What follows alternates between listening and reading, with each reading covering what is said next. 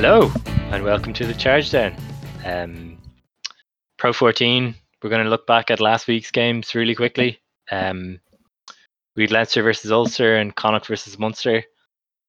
We'll start off with Leinster-Ulster. Not a convincing win, but a win's a win for Leinster.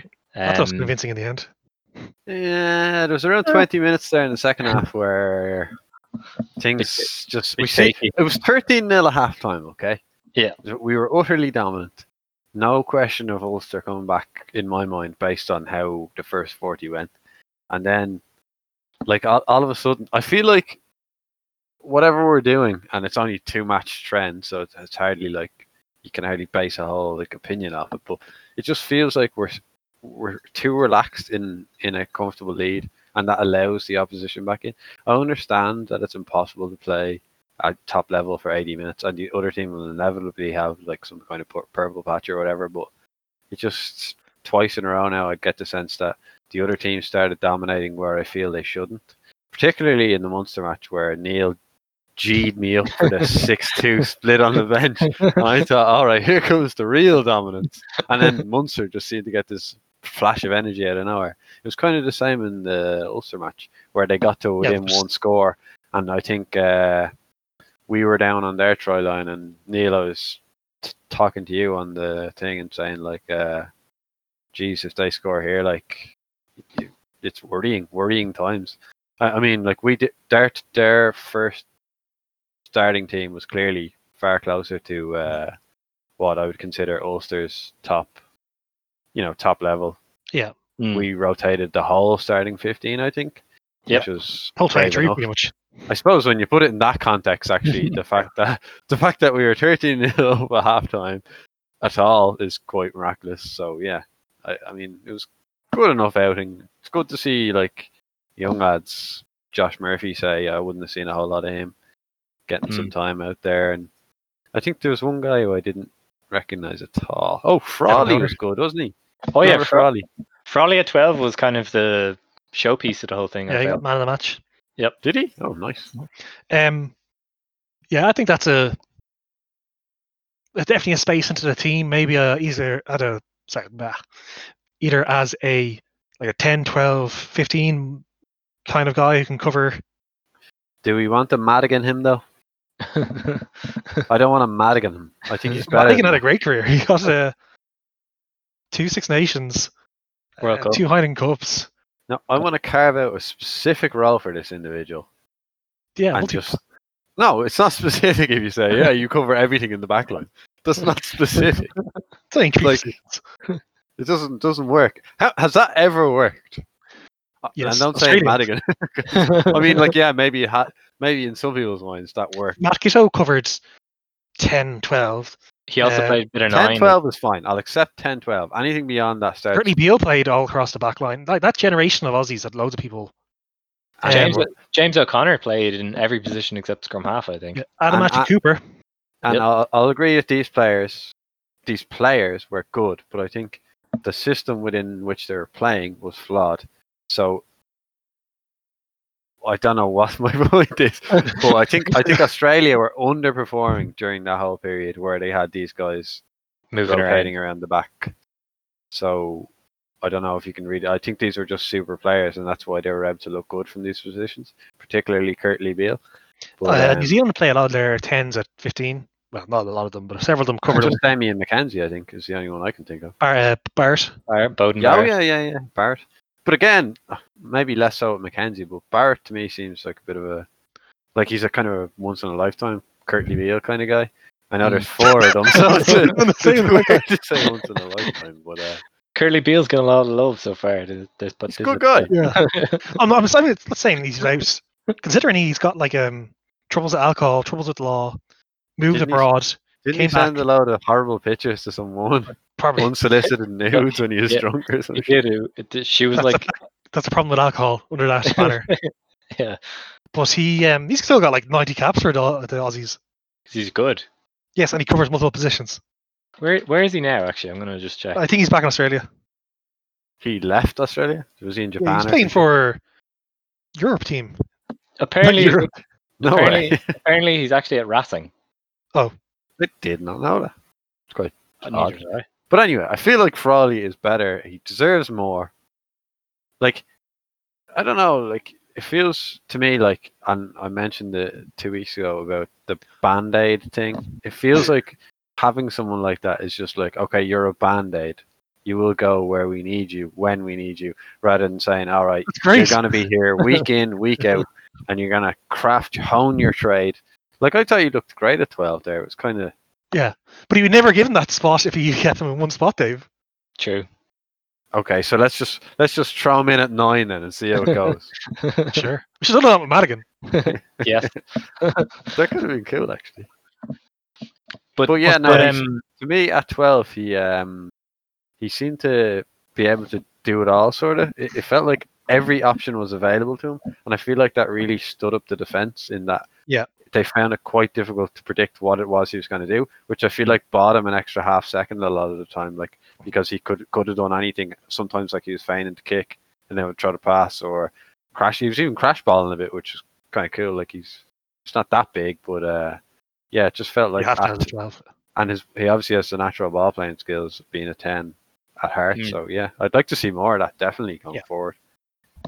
Offer something different than the other 12s in our squad. Yeah, I mean Henshaw, as you said, like the ball playing 12, which a lot of people said is like the way forward, but only very few teams actually do it. England do it. Well, I can't think of any other good team that does. Munster have tried it quite a bit with Scannell, haven't they? Yeah, but that's the idea. But they don't really use them as a ball playing 12. They crash them up a lot. They don't have the skills to unlock the rest of their the back line with a ball playing 12. But he is a ball playing 12 / second 10 because he has played both. Classic Munster, eh? But I suppose we'll just go through the team. What did you guys make of Ian Madigan's performance? It was better than last week. Yeah, it was grim though. There was one moment where he very casually tries to take a high ball and just completely whiffs. And, did we get a try off that? I think we got a position, maybe not a try straight away, but yeah, no, I remember the moment anyway. He was very casual, but I feel like I don't know, like 99 times out of 100, he probably would have caught that, and maybe that's just the way he goes. If that's just the way he looks, how do you not look casual in that situation? Like, should he look nervous? You know what I'm saying? Fearful. I don't know. If he just catches it, there wouldn't be an issue. Yeah, so. exactly my point. That might just be the way he kind of looks, claiming like most uncontested balls, and then most times he probably doesn't drop it. So I felt like people who were saying about he kind of was looking cocky or whatever, just trying to put the man down when I don't feel that was necessary. But still, I don't know why I expect more from him, but again, it's like you're taking these guys and putting them in an Ulster team that I don't know can do all that much. You know what I mean? Like, true, but they're not doing much of it. Yeah, I know. It's kind of a weird one. Like bear in mind, last time we saw Madigan perform was a long time 2015. Ago. Yeah. 2016. And went to Bordeaux, lost his first spot there, and didn't play at all near the end of it. Went to Bristol, got them up from the Premiership, played a lot of games, got a lot of points, and then completely dropped out of the first team. And he started for Ulster. Did his best, Robbie. Did his best. I don't think he'll be. Yeah, I think Burns is the better looking player to me of the two. But they'll give him game time. He's good to have on the bench at least. Well, he's there just to push Burns, I think. But from what I've seen, the better player is obvious to me anyway. Like maybe the Ulster coaching team won't see that. Maybe they see more potential in Madigan or something. I don't know. Bearing in mind, Burns been there for a while, so he's used to it. Yeah. And Madigan seems to be coming in at a bit of a slump. Yeah. Also a weird time, so players might react differently to that sort of stuff. Did you guys think we did better defending kicks? I remember that was an issue against Munster.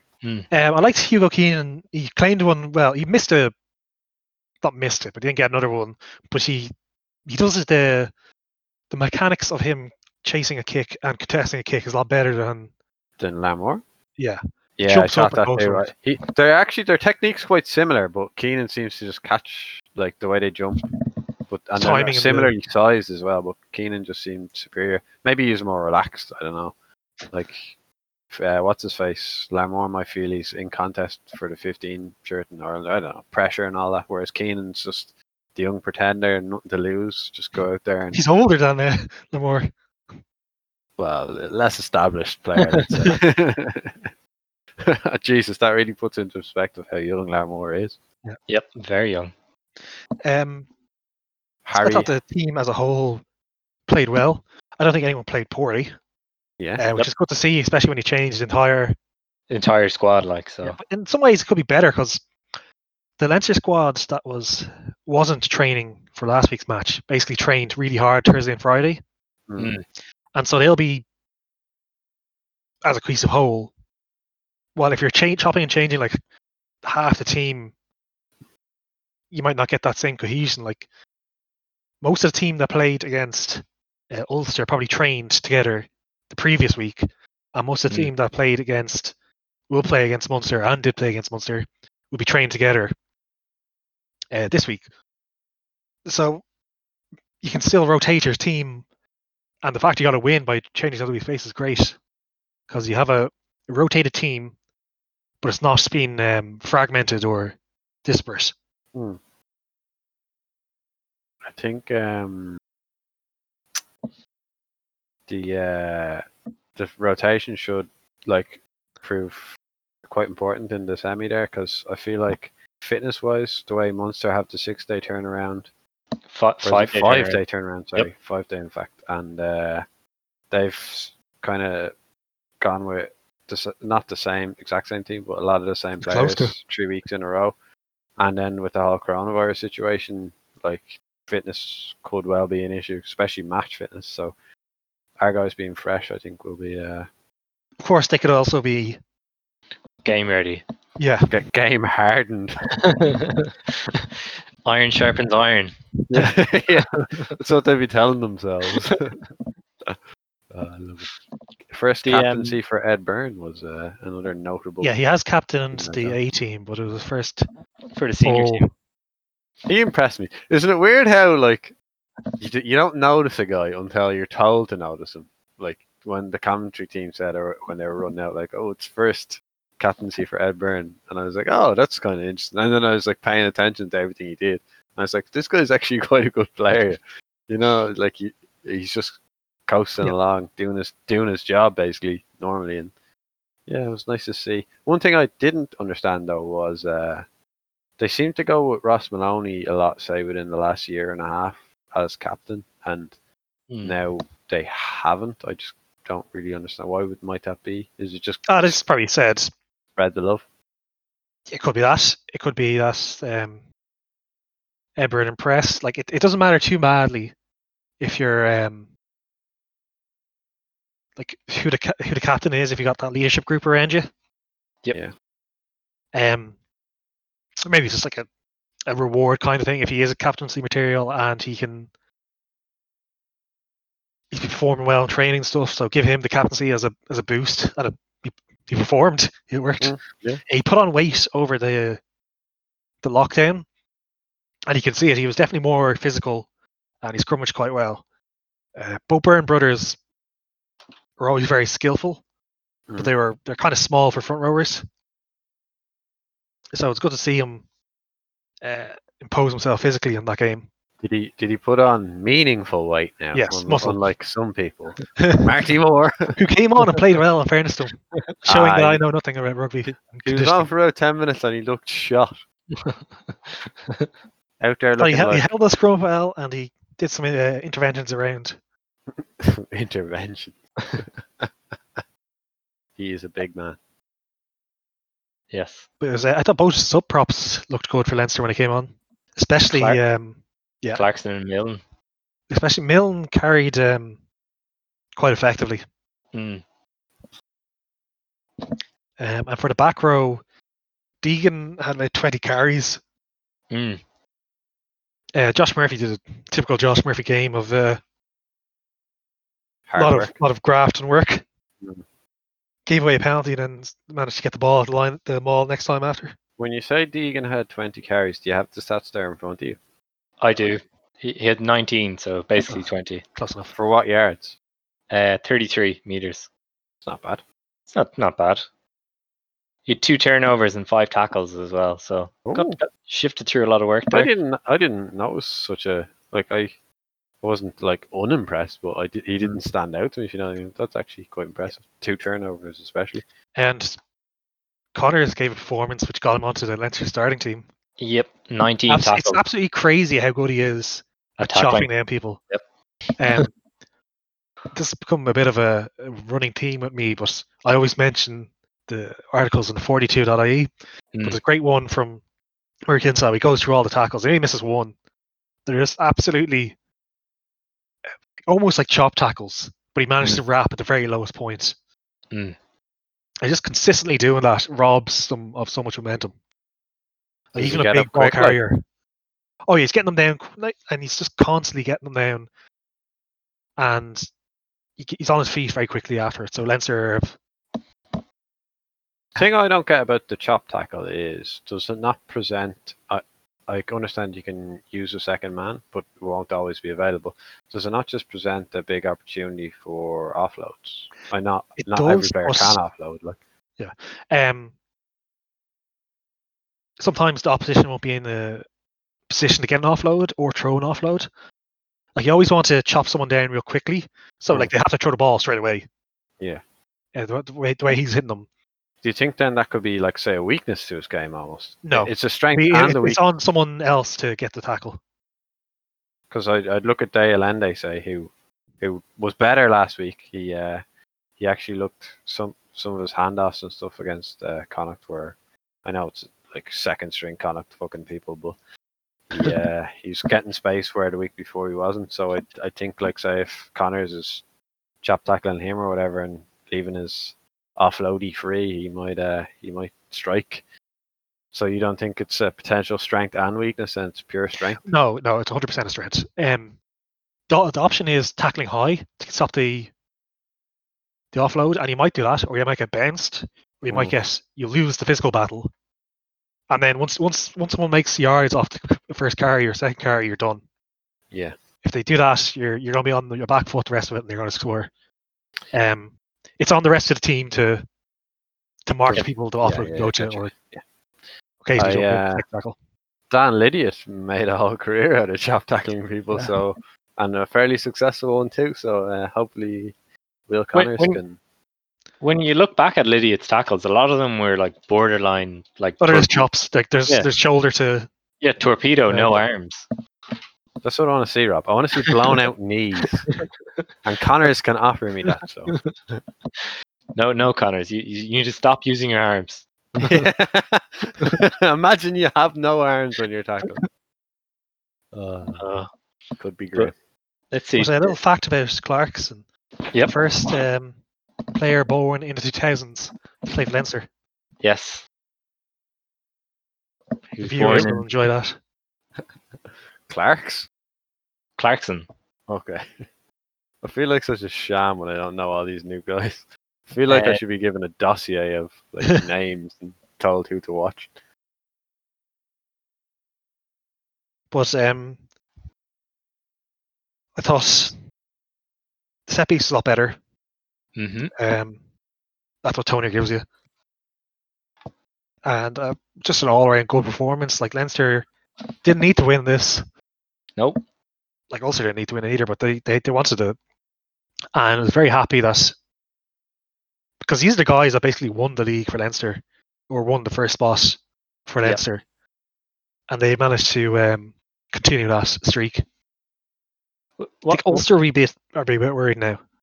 What do you think it says about Leo Cullen and Stuart Lancaster that they've gone the regular season in the Pro 14 unbeaten? I think it's an incredible achievement. Like there's a lot of times when the ball bounced our way, we got to rub the green, all that cliches, but you don't do that without being a very good team.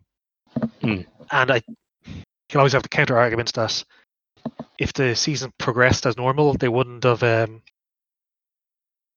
got that perfect winning regular season. But they played every game and they won every game. Yep. They played, so it's an incredible amount of depth for Leinster, combined with a great coaching staff that led to this achievement. But at the same time, like a lot of there's very few teams in the Pro 14 that can actually challenge Leinster. Yes, I would totally agree with that.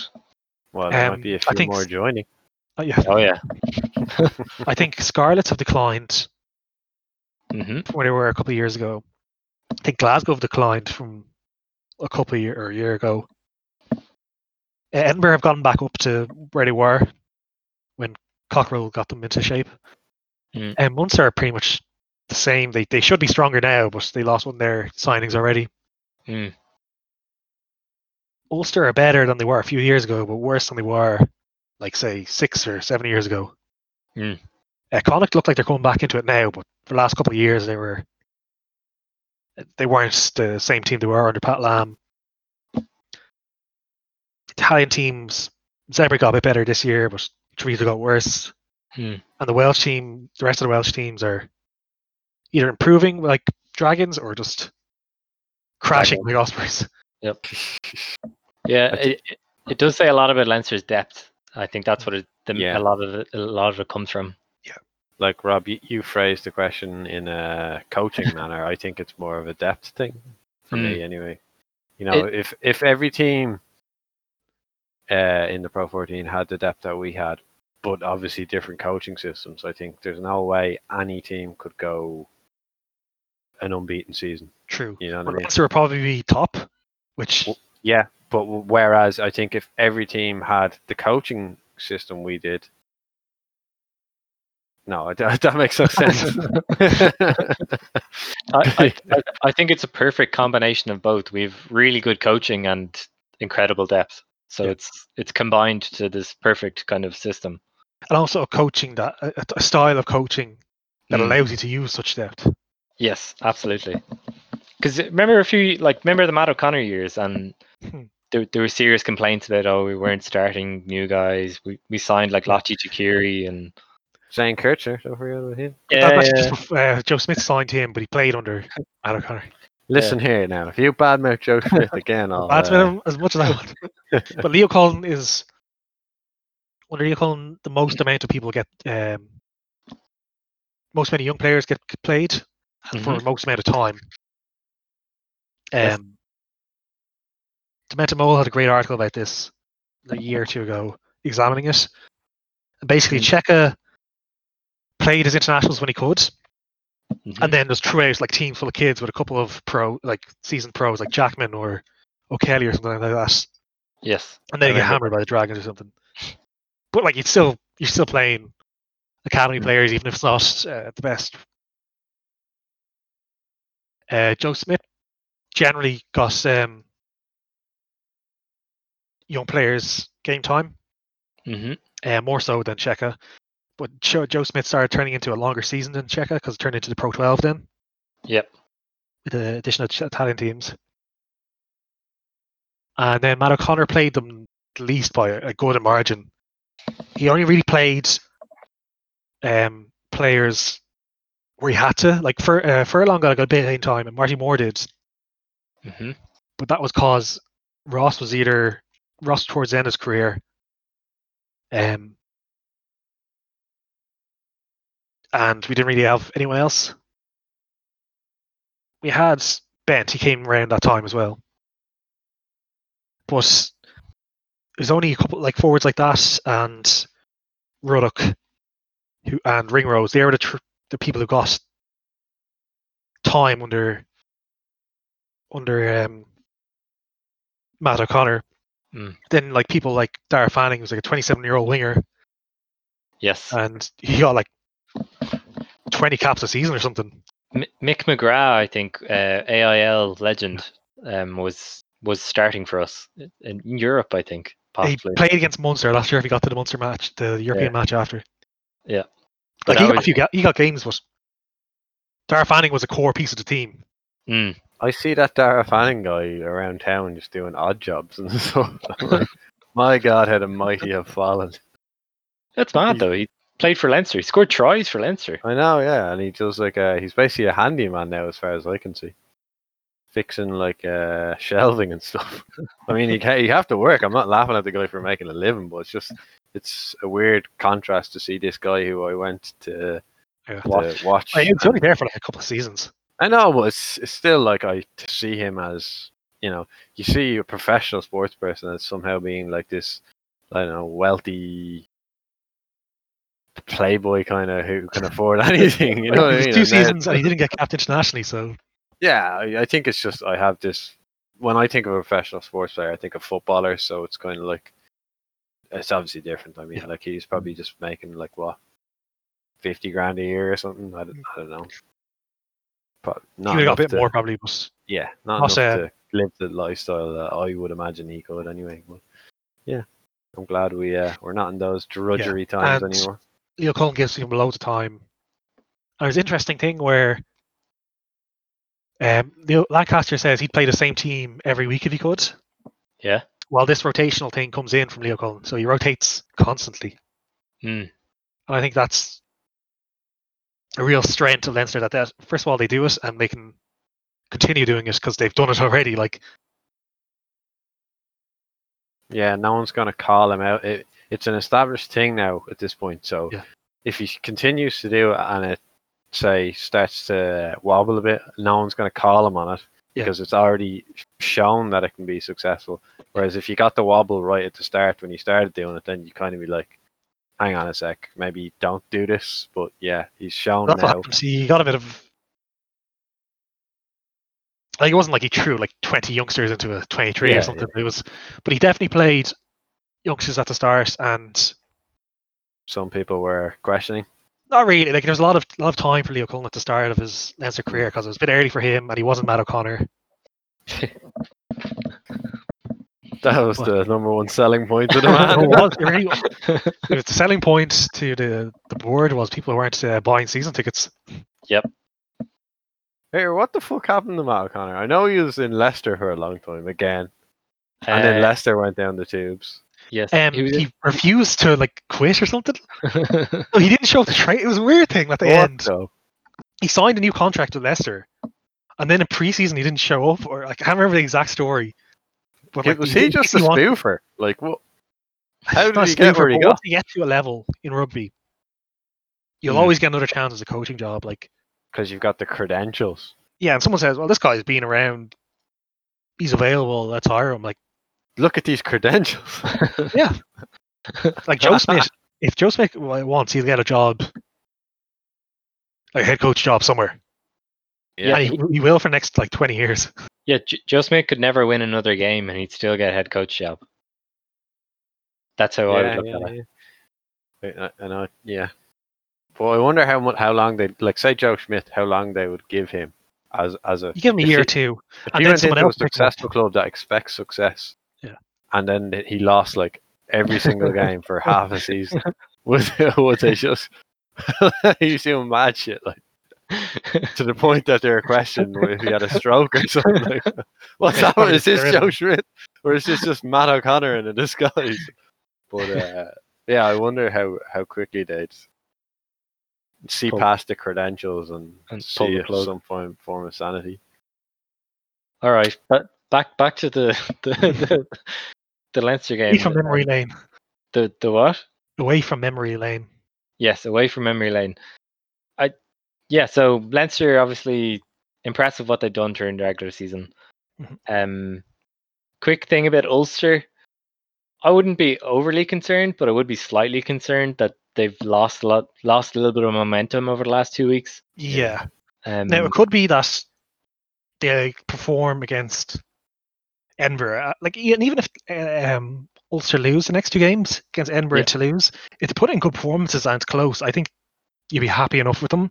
But if they play like they did against Connacht and Leinster and just kind of limp out, that's really disappointing. They're not to that level yet where they're for silverware. I would agree.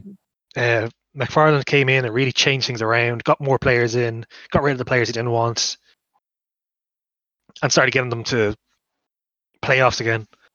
But I think their limit is quarterfinals. semi-finals in this case because it's a truncated league. But I think because they're missing a few people to injury, and they have no momentum. A good performance against Ulster, against Edinburgh, and a good performance against Toulouse.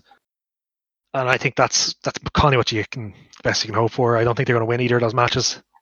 Yeah, I would agree with that. I thought that 13 James Hume looked quite a prospect. Literally my first time noticing him, but I think he came on for his first start in that crazy game,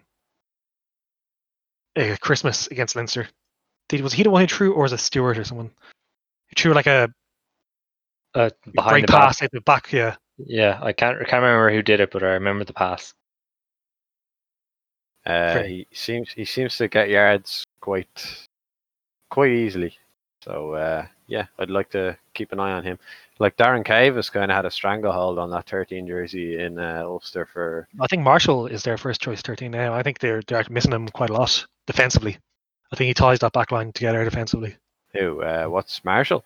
Yeah, Luke Marshall. Yeah. Yeah. I think. I don't know. He never wowed me. Like I just have this mentality where I expect every player to be like a world class, do it all sort of person. And when someone's not that, I'm like, get rid of him, and bring in someone that's world class. Keep going until you get a world class player. You know, the only player I can think of that I had loads of time for that wasn't world class. Maybe you guys would argue he was, but is Shane Jennings. I just love that. I wouldn't say he's world class now, or even international class, but he did a job for Leinster. Yes, it was a do a job kind of guy.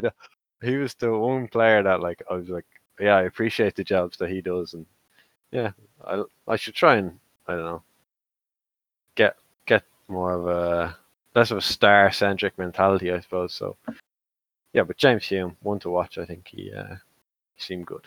Yeah. You watched the whole Munster Connacht match, Rob? So just before we leave, I thought at fullback was very impressive. Stockdale? Was Stockdale. Thank you. I forgot his name. I was frantically padding out that sentence. No, yeah. He performed well after my criticism of his fullback play. And he played well in fairness the week before. Looks like he might be a bit injured at the moment, so that's unfortunate. I thought he looked happy enough after the match now. Like when they were doing the walk around or whatever, he didn't seem to be limping or anything, and he was smiling and kind of chatting away. No, I mean, like you can be injured and be smiling and chatting away, but he didn't look worried or, you know what I mean? You can kind of sense from players sometimes, and I didn't get that. So it's hard to tell. Yeah, we'll see tomorrow, I guess. All right, we go quickly through the Munster Connacht one. 2 red cards, Rob. What do you make? So this one was interesting. In the moment, I was like, I was kind of a bit tepid about whether they were actually red cards, but looking back, I think the first one, it's probably high. So then it's like, if it's high, then yeah, it is definitely a red card. The second one, yeah, by the letter of the law, which is the way it should be reffed, is probably a red as well. I'm not sure about the first one now. I understand the letter of the law thing with the second one, but I couldn't see contact with shoulder to head. Like, I just couldn't see it, no matter how many times I watched it. The first one is tricky because Conor Murray's hit so hard that his like neck snaps back, and it looks like it's a big hit, and it's borderline high. It's not. I didn't think it was direct. It rides contact. up. It rides up, which makes it. His shoulder then appears close to his head, but to me, it should be like direct contact. First point of contact kind of thing is red, and then maybe bad instances where it slides up is maybe yellow. And then I think, like whatever we saw, I think maybe like penalty only for me. I think the size difference, coupled with the fact that the guy who tackled him was an Islander. Yes, I'm saying it. Some referees have racial bias against Island players. Black Lives Matter, lads. Come on now. Bring it to rugby. This is Saili, or what was his name? Papili or something like that? Papili. He was like one man. I thought he was pretty good. Yeah, he was carrying Connacht, and he was getting like yards, knocking people back. he's phenomenal. Turnovers, everything you want from a good back row. And then, I don't think he went out there to hurt anyone. Like, I mean, he just rode up. And conspiracy theorist in me says this Irish referee from the higher ups was told, "Listen, make this happen. We need Munster to get through here." What, like, am I mad for thinking that? No, well, I think the red cards are probably fair enough. But my question is, first of all, I don't like an ex-player Yes. reffing. Like, okay, he played for Connacht Both a lot more than he teams. played for Munster. Yeah. But I don't understand is why he's Munster branch, I think. Yeah. Well, he's reffing a Munster game. Yeah, it's kind of like basics 101. I know he isn't biased, but this I just don't understand why they can't get another ref to Yeah. do it. This is just a separate point from this match entirely. But it's a Pro 14 thing where, like, you spend a few €100 to get a neutral ref. Well, this could be one benefit of South African teams joining. Maybe is the whole reffing contingent will let me add it. It'll be horrible. This increased by 1,000 pretty much. Why? The Because the South, refs won't travel. Against you. the South African refs are notoriously biased, especially in South Africa. Yeah, in Super Rugby that happens. But can they not just then like add them into the pool, but then have them only ref games with no South African teams? Well, that'd be great, but I don't think it will happen. For some reason, the Pro 14 don't spend that extra flight tickets to get a neutral. Like, even the touch judges are local or branch. That's fine, in my opinion. But like you can definitely get like a Leinster ref or an Ulster ref for that match. Did you guys think, like, I know Munster were the better team and all, but it felt like from minute one he just... I don't like Frank Murphy as a ref, aside from where he's from or not. And I just understand why Munster, whenever someone plays Munster, the cards against him spike. Yeah. He was the guy who gave James Lowe a red card in that one in 2018. No way, was he? Like a fair enough decision. But like Connacht gave away like 10 penalties in that first 10 minutes, and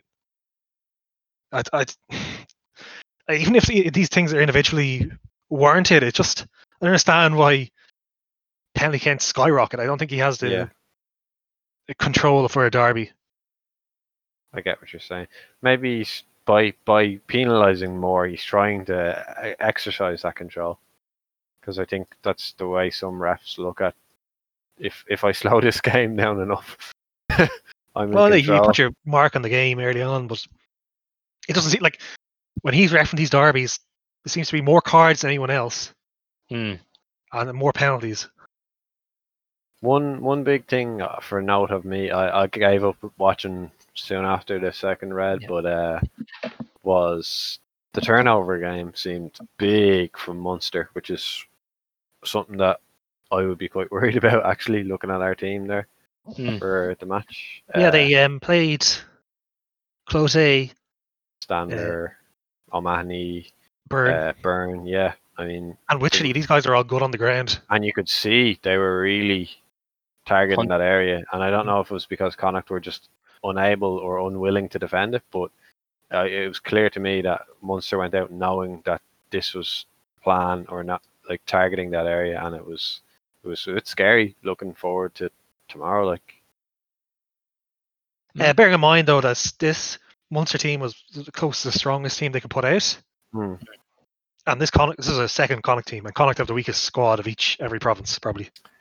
Yeah, it was just that dominant at the breakdown that I would. It just caused me to stop and take stock, like, you know. Well, it's definitely going to be a big. I wouldn't say worry, but a concern of contention. Yes, this is what they're going to try against us tomorrow. Yeah. I think it's one of the areas that, like, they probably have the edge. In fact, is like jackling. Not necessarily all around breakdown, but just the jackal area. I think they're probably like. I mean, Will Connors, he can chop tackle for days, but is he a turnover merchant? This is a good time to move on to tomorrow's game, if no one has anything to say about. No, I just wanted to drag Frank Murphy's name through the mud there and say he got a big sack of cash to make Munster win. But anyway, you do it for free, Dave. You guys are getting paid. I suppose the team that Munster put out for Yeah, tomorrow that's is similar enough, but Holland is in for Wycherley yes. and Jack O'Donoghue is in for Clota. Both of those drop to the bench. Yes. There's a lot of Jackling in that team. Yes, Tygburn, Peter O'Mahony, CJ Sander, and O'Donoghue's not terrible at it either. So between them, there should be a lot of work at the breakdown to keep them out of it. Who is the ref? Do we know? Bryce, who was the ref 2 weeks ago. Andrew Bryce, yeah. Okay. How's he on the breakdown? He gave them a lot and not us not much. All right, so balance of averages, we should win the match then. Okay, let's wrap it up. But okay, so one thing I don't get about our team, all right? Yeah. Is why you would have Van der Fleer on the bench.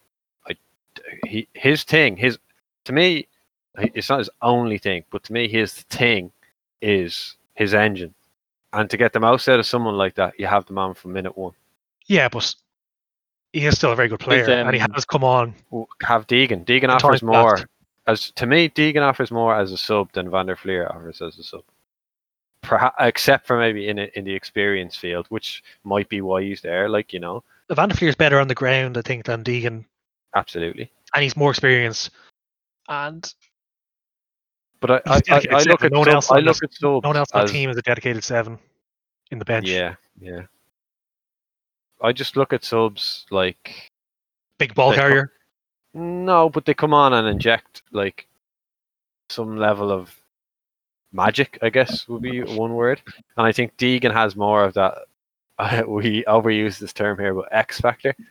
That if we are behind, he can come on and do some weird shit in attack that maybe not many other people could do or would be willing to do. Like, I don't know, is Van der Fleer an attacking minded guy? To me, he seems more like a defensive. He'll run great lines, and at this level, and especially when he comes on and there's going to be tired legs, he'll be able to run against soft shoulders, up the pace in that direction.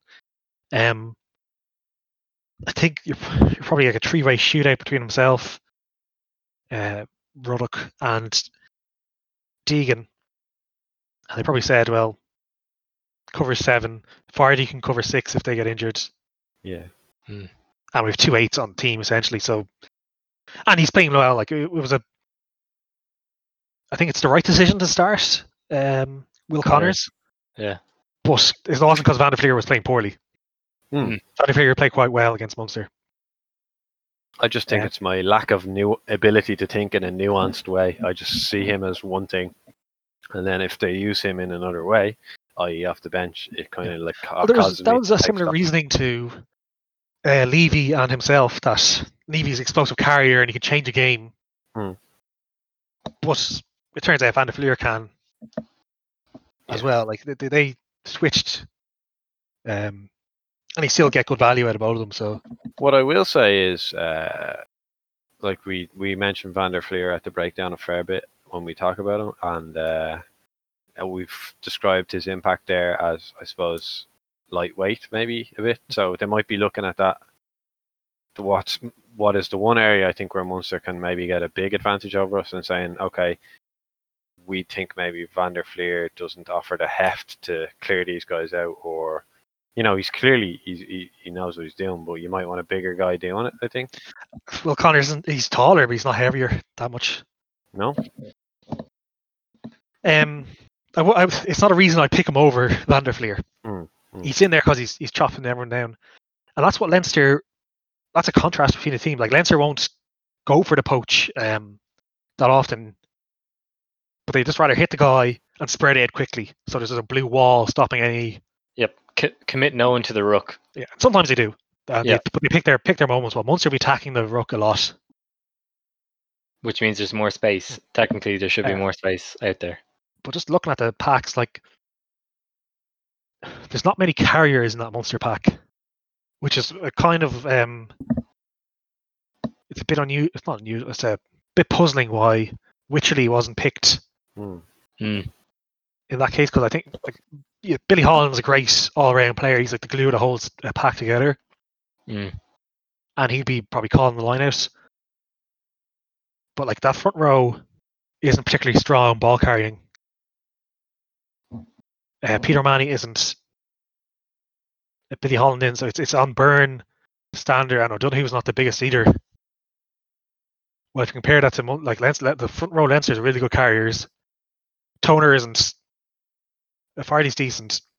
Well, Doris and Conan can both carry tight and in the loose, so that's a sizable difference there, I think. And I think the Leinster scrum will be a good bit better than the Munster one.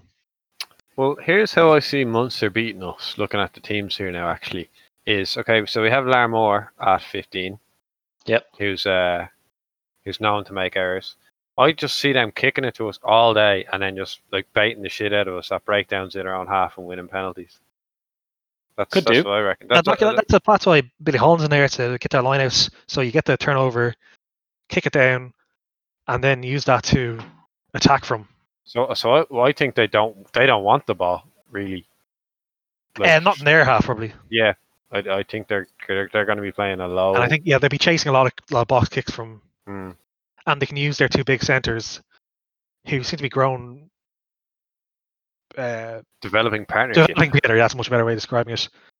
The longer they're playing with each other, so they'll have that go for them. But yeah, like honestly, if they can play that well, I see that tactic potentially beating us. Yeah, but if we shore up, like we're not going to give away. Well, I hope we don't. The same amount of penalties as we did last time. And you imagine the back three, the back line as a whole, be more organised. Cohesive. Plus the line out with Toner in it, and the fact that it has to be worked on. Like there's 2 weeks of us getting rid of the cobwebs. Like that's also applying to Munster as well. They'll be sharper as well. But they've lost 3 starting players to injury. Well, we've lost 1. Who have we lost? Dave Kearney. I'd say he'd be starting if he was fresh. Oh yeah, geez, that was the most important thing I was supposed to mention. Dave Kearney's absence. He was our best wing this year. No, I mean he's kind of again. I was surprised how bad James Lowe was. Yeah, like he had very little positive and a lot of bad. So hopefully, like that won't hit twice again. Probably just he had so much manic energy built up over the lockdown period that it all just exploded out and made him into some sort of mental crazy person. More so than usual, anyway. But yeah, he hopefully will up his game. I'm looking at our team, and I mean, aside like what kind of tactics would we try and implement? I can see how Munster want to play it, but with us, I think we'll definitely target their scrum. Yeah. Their line out as well.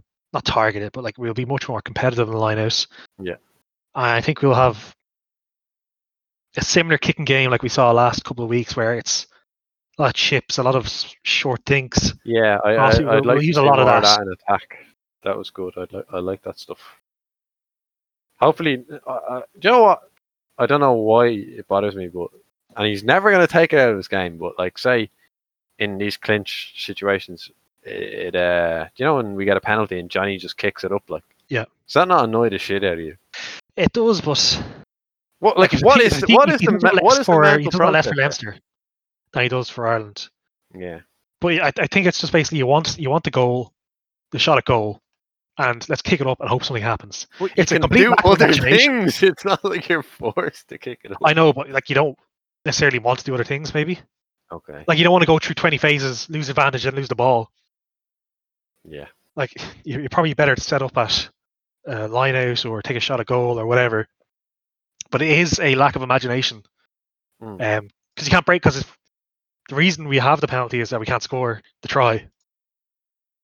So we can't break them down. So might as well just throw something up there, hope for the best. If nothing happens, it doesn't matter. We still have a shot. So it's just basically a dice roll, essentially. Yeah, and the worst happens is you have the penalty. The best thing happens like they mess it up and you get the ball deep into their 22, or you get a scrum, or you get a better position.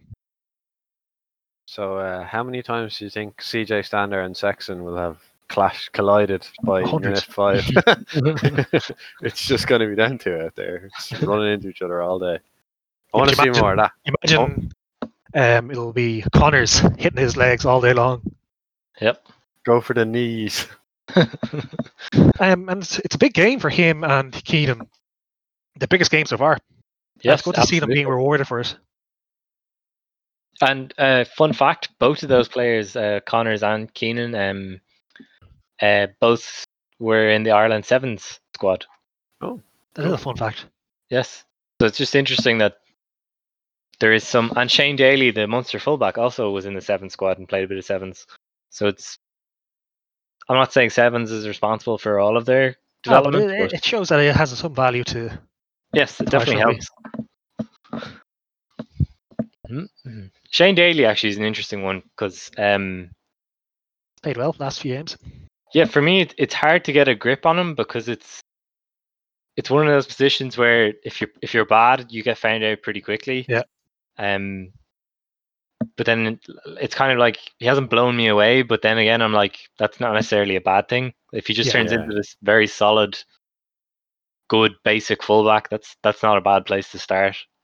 Well, you say that, and I agree because look at Rob Kearney. How many people has he blown away in the last 10 years? Say, you know what I mean? 10 years loads. He got European Player of the Year.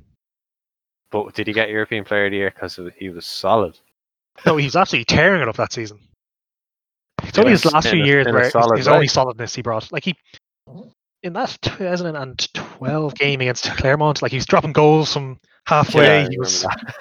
Yeah, he was scored, setting up tries. He was absolutely incredible that season. So it's only really last few years where he's been the steady, dependable guy. Mm-hmm. The thing is, it's always been a criticism against him. Not criticism, but other provinces would have a fullback, say, there's always Tiernan O'Halloran at Connacht, so they would be backing him against Kearney. Isa would be against him in Leinster. Zebo against him, and Earls against him in Munster. And then Ulster would have Addison, Payne, Gilroy once. These people, everyone would have a stake in seeing Kearney not perform. Yeah. Because he wasn't the most attractive player. He wasn't tearing it up. But there's a reason, he's basically been indispensable for every coach he's had. And it's only last year where he's been dropped. So, Rob, would you rather see Jordan Lamour kind of fullback or a Shane Daly kind of guy? What would be your preference? See, that's the tricky thing. Bearing in mind, we haven't seen loads of Shane Daly, so we can't say that's kind of my point with Shane Daly. It's kind of if I was Leinster, I'd be wanting to figure out who he is. What can he do? Is he? I haven't seen him have to. I'm not saying we should just kick it up and under and see if he can catch the high ball, but I don't know, stretch him out a bit, stretch him. Yeah. See what he can do, see what he's got. Yeah, that's never a bad idea. Yep. Because I'm always just it's just one of those positions where if a team can sense a weakness in that first maybe 5 to 10 minutes, they can ruthlessly exploit it, I think. And it happens a lot of teams. They'll try it out early on, and if he knocks on or doesn't deal with it, they keep doing it. But if he's okay with it, they'll move on to the next. Yep. Is any other things you want to talk about in that game? I don't think so. I think Leinster will win. I'm not sure how this is going to pan out. I can see this being a really hard fought, even possible loss. But I can also see it Leinster just outclassed them. They had their shot last time, and there's missed too many players, and Leinster just tear it up because they're now ready on the home streak for finals and Saracens. So I say Leinster to win. I think Edinburgh are going to win. I think it's 2 home wins. I think this has the perfect banana skin feel to me. I think a lot of people probably. I know the match 2 weeks ago was quite close, but I think a lot of people, and maybe rightly so, see Leinster as just being almost in a different class at this point than Munster. They are. They haven't lost a game. Yeah. So I think when people start thinking that way, it's the perfect time for I know, but it's been a perfect time for the last several years, and Munster still haven't beaten us in the game. But I really feel now, more so than ever, there's just a whole gulf in quality that maybe wasn't there to such a degree before. I just have bad feelings about it. I mean, so yeah, I also think Leinster will win, but it wouldn't shock me at all if Munster won. Rob, what's your take?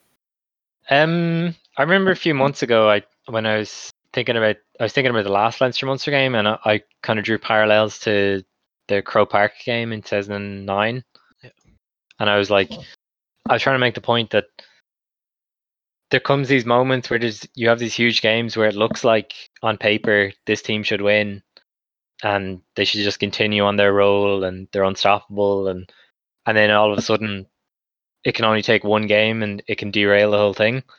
I don't think that's going to happen, but it's an interesting thing. I think it's from a Munster point of view. I think they'll be encouraged by 2 weeks ago, and that they'll go into this game thinking that they can win.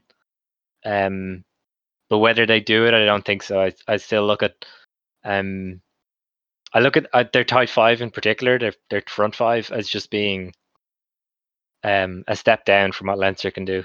Yeah. Anything else? Oh, the Edinburgh Ulster game. I'll go for home wins on that. I think Ulster are just not at the right pitch. If they might be able to, and if they do, it would be great rebuttal to their critics and a great shot in the arm for the team. And even if they lose against Leinster in this final, that's okay. Like if you go away to a hard place like Edinburgh and win, but yeah, I don't see it. What's your guys' prediction for where the final will be held? Because that's not confirmed yet. Probably Ireland. Aviva, probably. Yeah. Yep. It might be just the enemy and now kind of thing, but I would think I don't know a whole lot about Edinburgh right now, so I think I couldn't possibly see Ulster beating us in the final, but Edinburgh is kind of, to me at least, this unknown element. So they have the best defence in the league in terms of tries conceded. I think Leinster are very close. Richard Cockrell has turned them into a hard-nosed team. It's good maul, very good defence. They're not like an attacking team like Scarlets were when they won it, or even Glasgow when they won it. But I think they probably lack this all-round game to beat Leinster. They're painting themselves as underdogs, and they said they're probably the least fancied of the four teams in the playoffs. I think they're better than Ulster in a one-off game, and they have been over the course of the season. So, but I think the fact they haven't really done anything in Europe in the last few years, they had a chance against Munster in the quarterfinal. Oh yeah, and they got loads of penalties and they didn't take any of them. They played really slow, so it wasn't really weird their game plan that time. I probably prefer to play them over Munster, really? But I prefer to play Ulster over any of them. Yeah. Yep. Well, these are all good teams. It's not like a Dragons or something like that where they have serious weaknesses. But none of the every team who's won the Pro 14 has been really good. You can say this competition isn't that great, but over the last 10 years, any team that's actually won it, we even got to a final, has been a good team. So you're saying Ulster aren't going to win? Probably not. Even if they beat, maybe this is what kickstarts a great run for them. But even if they beat Edinburgh, they have to go beat Munster or Leinster, both good teams. So it's only so much Cooney, Coetzee, and Stockdale can do. Yep. I think that's a good good place to leave it then, yeah? Good wrap-up point. Okay, cool. All right. Goodbye. Best of luck.